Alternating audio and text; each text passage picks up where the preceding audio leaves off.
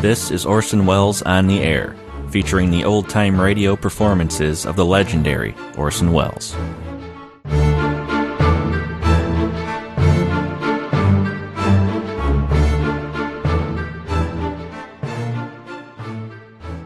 This is Orson Welles, speaking from London.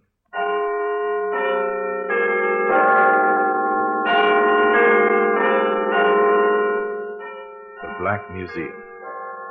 A museum of death. Yes, here in the grim stone structure on the Thames, which houses Scotland Yard, is a warehouse of homicide, where everyday objects, a fountain pen, a cufflink, a high-heeled shoe, all are touched by murder. Here's a scarf, torn and ragged, the faded tartan, a cheap reproduction of the honorable colors of the Stuarts, red with green blue crossings and a double-over check of white and yellow. This scarf belonged to Walter Hoffman Piewski, known to the police and his friends in the underworld as the Pike. There's no doubt about this scarf being his property, Superintendent. He was wearing it when he was sent to Dartmoor 10 years ago. The description tallies, does it? Exactly. It's all written down in the prison property book, even to the patch on it. So the Pike's our man. Right. Well, get him. And get him they did. And all because of a scarf, appropriately known in Cockney circles as a choker. The Pike applied his choker to a human throat. The throat of the driver of a post office van. The Pike pulled the choker too hard. It was instrumental in convicting him of murder. And that's why it's earned its place here in the Black Museum.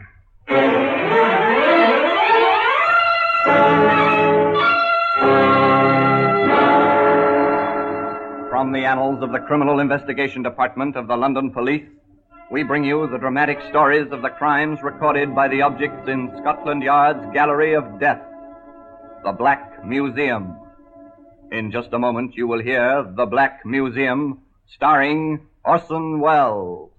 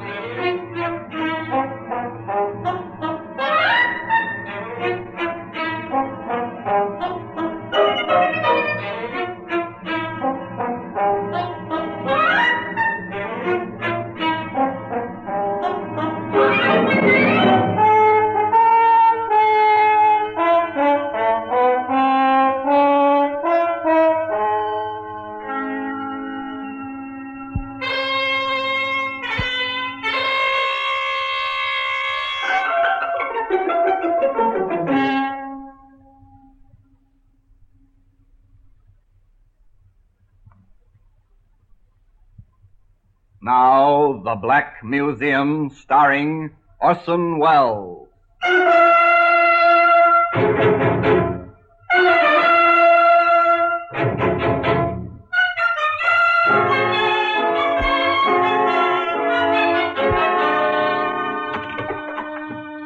Well, here we are in the Black Museum. Beyond these gray walls, the mighty roar of London never stops.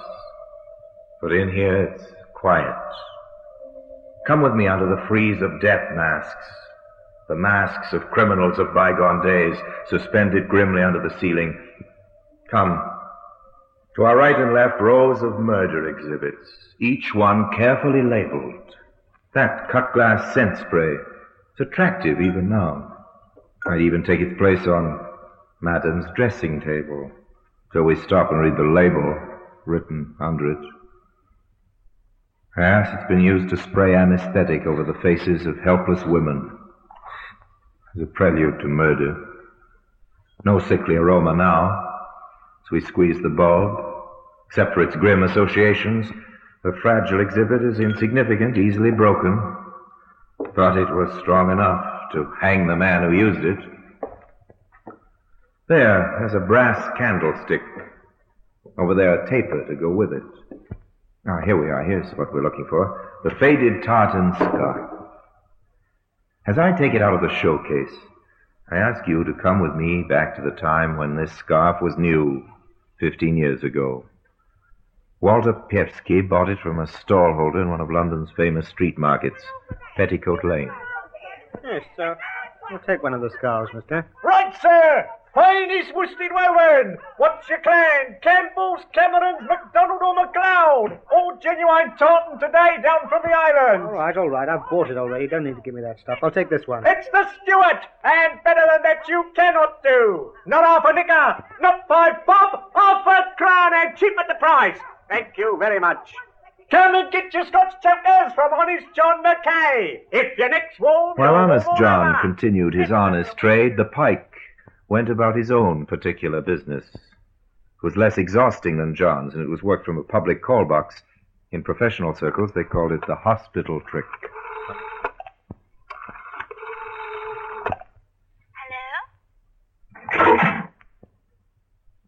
Hello? Is that Mrs. Peterson speaking? Yes, who's that? The London Hospital here, Mrs. Peterson. Hospital? Why, what's happened? Oh, there's no need for immediate alarm, but I'm sorry to say that your husband has met with a serious accident. Oh, Bill? Is he hurt? Oh, no, what's happened? He was knocked down by a bus in the Whitechapel Road about half an hour ago. A mean, crude trick. But more often than not, it worked. While the stricken woman hurried to the hospital to find the husband, who of course was not hurt at all, the pike would visit her house. With the coast clear, he would help himself to whatever he could lay his hands on and get out before the bewildered woman returned. And you notice that the pike could almost camouflage that accent he had. This gift gave him a confidence which was almost his undoing. One time when he and some friends were removing the entire contents of a house while the owners were away on holiday. What about the piano, Pike? Do we take that? Of course we take everything. Who'd think of moving out and leaving the piano behind, eh? You'll get us blooming well, aren't you, Will? Okay, boys, piano next. Oh, crikey, the phone. Here, what do we do about that? Let it ring, I suppose. No. Maybe it's someone seen the van outside and checking up. I'd better answer it. Yeah, go easy, Don't worry, Ed. I know my job, don't I? Oh, yeah. Hello? Is that Mr. Wilson? No, I'm awfully sorry. He won't be back until about 7 o'clock. I'm his brother-in-law. Can I help you? If your sister's there... Oh, Julie's just gone out for half an hour. Can I take a message? Yes, I think you can. I'm her brother. Who the blazes are you? Quick, boys. Let's get out of here. Righto.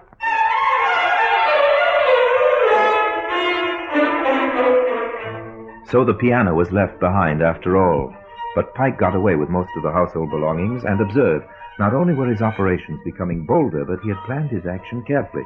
He even knew that Mrs. Wilson's first name was Julie. But he didn't know she had a brother.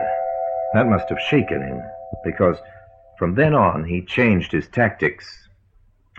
The Pike entered the motor racket, a racket which was to take him in turn from Dartmoor prison to the scaffold. But in his early days as a motor thief, there was still a trace of strange humor about his work. The padlocked car was a case in point. Who's that? Okay, Eddie, it's only me. You wouldn't go reaching for a gun when Parky walks in on you. Oh, I'm sorry, Pike. It's me nerves. Well, relax. Now, listen to me. I've got a job for you. Nah. I'm laying off for a bit. Okay, well, who pays the rent? Oh, I'm only going in for the small stuff. Well, this is a small job I'm offering you. What is it, busting into the Bank of England, eh? No. It's a simple matter of knocking off a nice new motor. Well, what's the dope? Well, it's this way. The car belongs to a fellow named Lambert who lives at 14 Graysdyke Crescent. See? He can't get it into the garage beside the house on account of it being too big. Why didn't the mug measure it before he bought it? Well, that's not our concern. He locks the car up at night, and I've obtained a duplicate set of keys. Oh, nice work. Yeah, what do you want me in on the job for? You can do it yourself. Oh, there is a little complication. Oh, I thought there would be. This fellow Lambert is like a mother with a child over this car. He fixes it to a lamppost every night with 2 big padlocks and a double chain. Wonder he doesn't put a nappy on it, too. Well, what do we do? Take the lamppost as well as the car? Well, before I tell you, are you in with me? All right, Pike. I'm in. Then listen to what I tell you. In the early hours of the following morning, the Pike and his assistant went along to Graysdyke Crescent, and there, sure enough, chained to the lamppost outside number 14, was a fine new motor car, its cellulose and chromium work glinting invitingly under the lamplight. What did I tell you? We can clean up 450 on this, and all we've got to do is to remove the back wheel, which is chained to the lamppost. We put on the spare and we're away. Okay, Pike. Let's get cracking. The offending wheel was removed from the axle and left, still chained, to the lamppost. And by the light of the helpful rays from above, the spare wheel was bolted on, the tools were replaced in the boot, and the two men climbed into the car. I hope that ignition key of yours works, Pike. Of course it works. I tried it out last night. Ah, good for you. And here we go.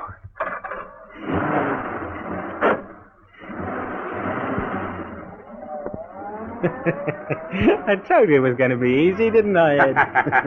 It's money for old rope. You're a good one, you are, Pike. Just let me know when you need any more help. I'm your man. Walter Pievsky pulled his tartan scarf snugly around his throat and agreed that he would certainly keep his assistant in mind. The car itself was taken to a garage, where its numbers and appearance were carefully changed and, in due course, found its way by devious routes back to the open market. The Pike, of course, had to split the profits, which hurt him, so on his next job, he decided to work alone. And it was the next job which put him on the long, long walk which was to finish on the scaffold. Now, what's the number of that garage? Ah, here it is, I've got it. If this works, Park, my lad, you're in the money. But it all depends on how good I can sound on the phone. I'll copy my father's voice, rest his soul. Here we go.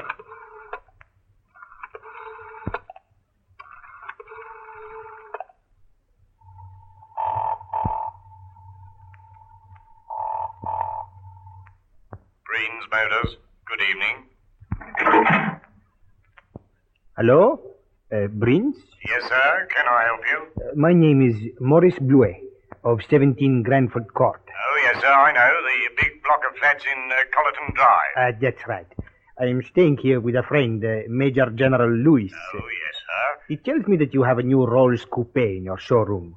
Yes, sir, indeed we have. Yes, well, I'm anxious to take such a car back to the continent with me, but time is pressing. Are and, you at 17 Granford Court now, sir? Yes, if someone could bring round the car, I should like to see it. Right, I'll be with you in a quarter of an hour, sir.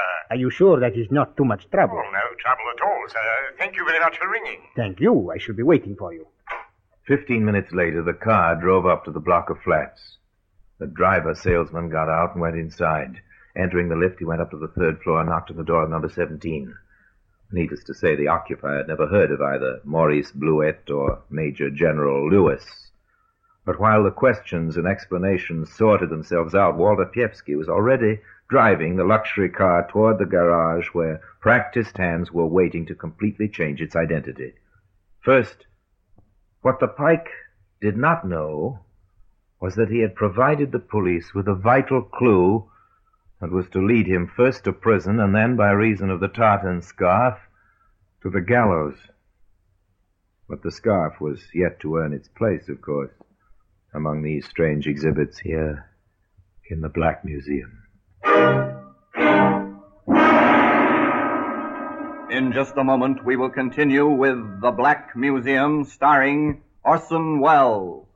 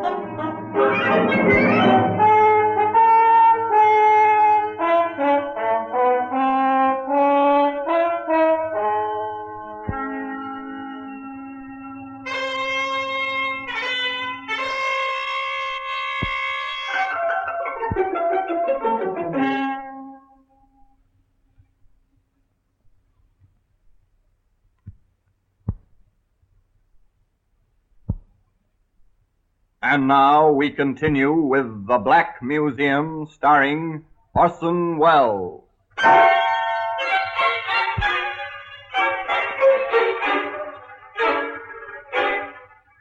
We return to Walter Piewski, known as the Pike, elated at the success of his confidence car trick. He made a handsome profit on the rolls, and despite the fact that the police subsequently traced it, they never traced the theft back to the Pike, not until he tried the same operation again. Certainly he changed the district, but, as is so often the case with a regular criminal, he develops regular habits, and the routine served up to the local garage was almost exactly as before. Yes, I'm staying with Sir Leslie, and he tells me you've got that straight 8 in the showroom. I'm most anxious to take a car back to the continent with me, but time is pressing, and I'll you be see... delighted to bring the car round to you right away, sir, if that's convenient. If you're sure that it's not too much trouble. No trouble at all, sir. I'll be with you in 10 minutes. Oh, that is most kind. Thank you. Excellent. But you wouldn't think it was so excellent from your point of view if you knew what was happening at the garage, Pike.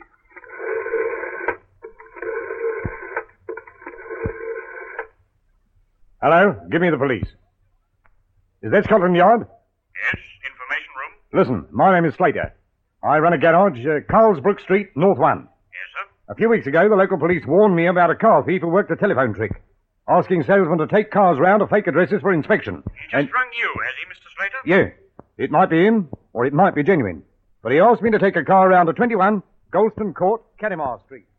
On the advice of Scotland Yard, Mr. Slater took the car to Golston Court. To make it easier for the thief, he left the doors unlocked and went into the building. When he was safely inside, the Pike left his telephone box and walked smartly over to the waiting motor.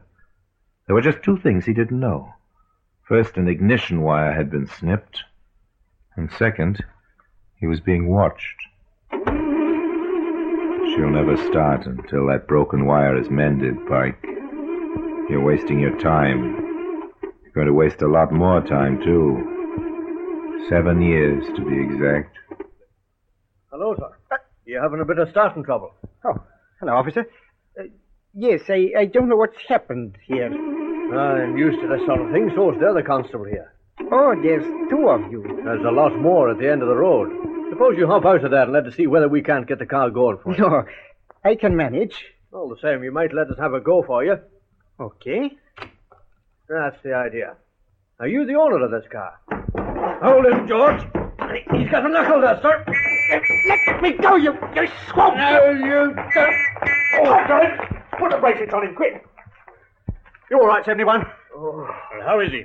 Looks as if his jaw's broken, Inspector. Right, take this man to the station. What's his name? I'm choking. Very well.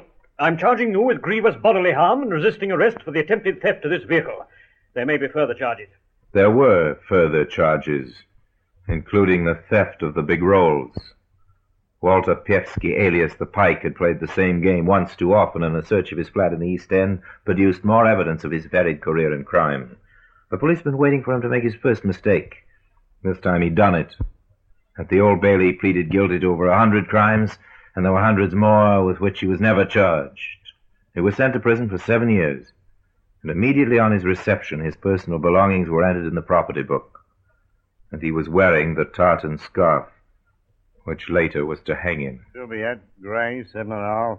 Collar, 16, brown. 1 scarf, red background, green and blue stripes, white and yellow overcheck.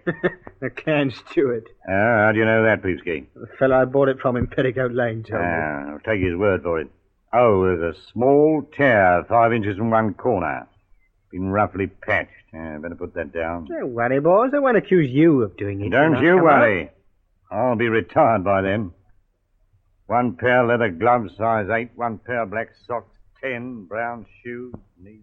The tartan scarf had been duly entered, and little did the retiring prison officer dream that his hastily scribbled details were to be subsequently brought up as key evidence in a murder trial. But Piewski signed the list of his personal property, and for the next 7 years he was a guest of His Majesty's government in the most famous prison in England, Dartmoor. But in 1946, justice had run its course. The Pike was given back his personal property, which included the tartan scarf, of course, all duly signed for, and so he was released upon a battle-scarred London. Time passed, and he added to his lawful wages by meager pickings from the black market. And more time passed, until one day the inspiration came to him like a bolt from the blue. He mulled it over in his mind. He carried out the research, and not until the plans were cut and dried did he put Ed Javison in the picture. This is going to be the cleanup, Eddie. Yeah, what is it, Pike? We're going to stick up a post office van, see? A post office van? I've been standing in for a chap selling papers right outside a big post office in the West End. Every night I watched the mailbags coming out and going into the vans around 6 o'clock. And the other night I hired a car and followed one. It cut through Braston Mews to Park Lane. Did you say you hired a car? Yes, what about it? Never mind. Go on. Well, I had it out 3 nights and I found the vans don't change their route. It's the Mews every time. Cuts off a bit of traffic, you see? Yeah, go on. Now, the Mews are very dark. Badly bombed and no residents that I could see. Yeah, I'll get it, yeah. All we have to do is get a fast car and wait there until the last van comes through. Yeah, how many are there? Only 2. We draw our car out in the path of the second one, as if we were going to back into the garage, see? Yeah. The van stops. Yeah. We fix the 2 men in it, fill up our car from the back, and bring the stuff back here to sort. To sort? Oh, I like that. Yes. Here we can bring it through the back way. When do we do it? Well, I think our most profitable haul will be tonight, Friday. Well, what about a car? Oh, you can leave that to me. And Walter Pievsky ran true to form. He wanted a fast car in a hurry. He applied the methods he knew. He worked the telephone trick on a young and trusting motor salesman who duly delivered a shining, high-powered limousine to a block of flats. As he disappeared into the entrance full of expectation, the Pike drove off rapidly to Braston Mews, where his partner was waiting for him. The timing was perfect. As the car stopped, the first post office van was already approaching. Here, keep your head down, Ed. Here it comes.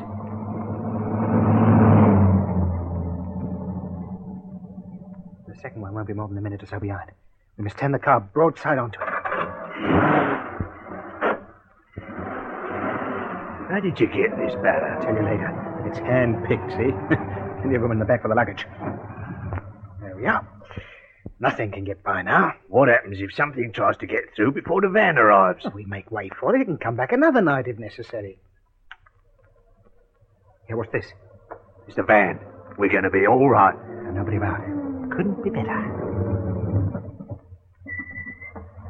Now, get out. Yeah? Keep your chin tucked into your scarf like me. Righto. Pretend to be pushing the car. Right. What's up? Come down. Oh, Afraid so. Could you give us a push? Sorry, mustn't leave the van. Oh. Well, look, in that case, I wonder if you'd like to earn yourselves 10 bob, eh?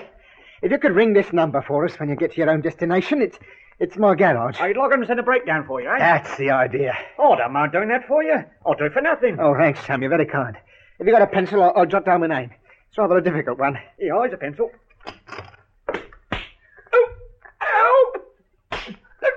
Dirty thieves! Oh, that's got the both of them. Good. We'll start getting the bags out, quick. No, you don't. I'll set you up, you snivelling idiot. I'm choking. This scarf's choking me. Here, quick with the bags, Ed. Oh, no, here they come. I'm going. You'll swing for it. Start getting the stuff in the car. Okay. Right. Oh, I reckon that's about as much as we can take. Here. Oh, what's happened to the driver? Oh, don't worry about him. Get moving. Here, look at his tongue. His eyes. You've killed him. Stop talking. Get on with the job. There's a car coming. They've got us in their headlights. It's the cops. Well, let's get out of here. Oh, tight on the corner. Keep going, they're after us. Oh, watch the traffic lights. They're red. Something's coming. Oh, we got through. Oh, I thought we'd had it. Oh, the police car's held up by the other car. But get away, Ed. We're going to make it. put them in. Slow up. We can't get round.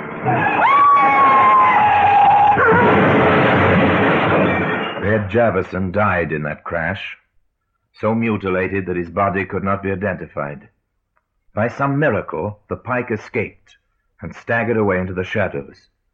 But his tartan scarf was still round the throat of his victim, lying in the mews. Now let Superintendent Brandreth take up the story of the hunt. Well, the hunt was soon over. In fact, as soon as the car was reported stolen, I had a call from one of my inspectors. I thought you'd like to see this. What is it, Harrison?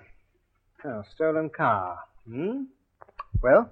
Well, I checked with criminal records, sir. There was something familiar about the method. Calling up a garage and getting the salesman to deliver the car to a block of flats. Mm-hmm. Now, here's the list of men who practiced that.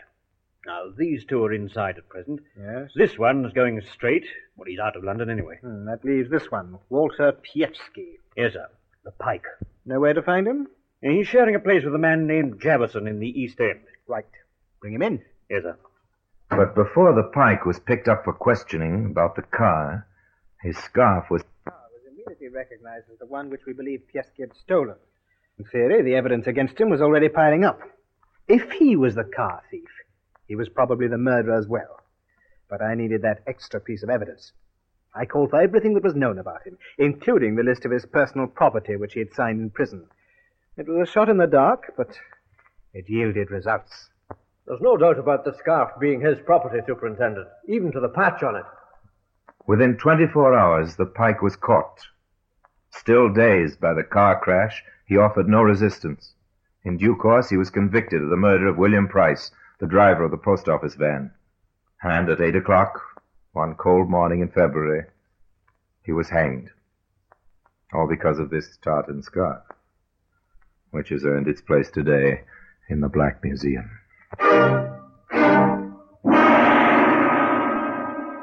Orson Welles will be back with you in just a moment.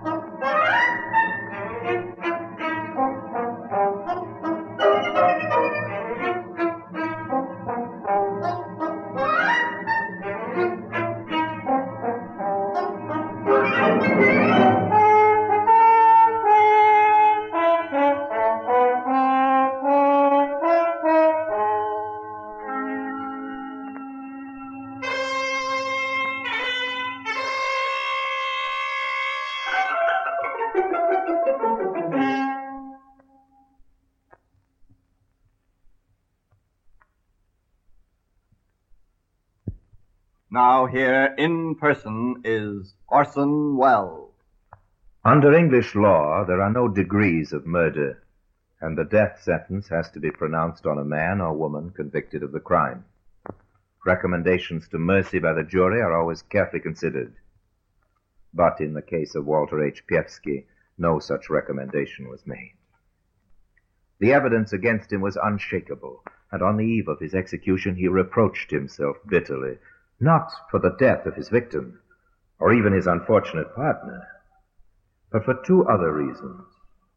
The supreme crime of murder had brought him no profit, and as his last hour approached, he became increasingly angry at his own forgetfulness. Oh yes, they usually overlook something. And that's why the faded piece of tartan has earned its place here among the other exhibits in the Black Museum. Now, until we meet again in the same place for another story about the Black Museum, I remain as always obediently yours.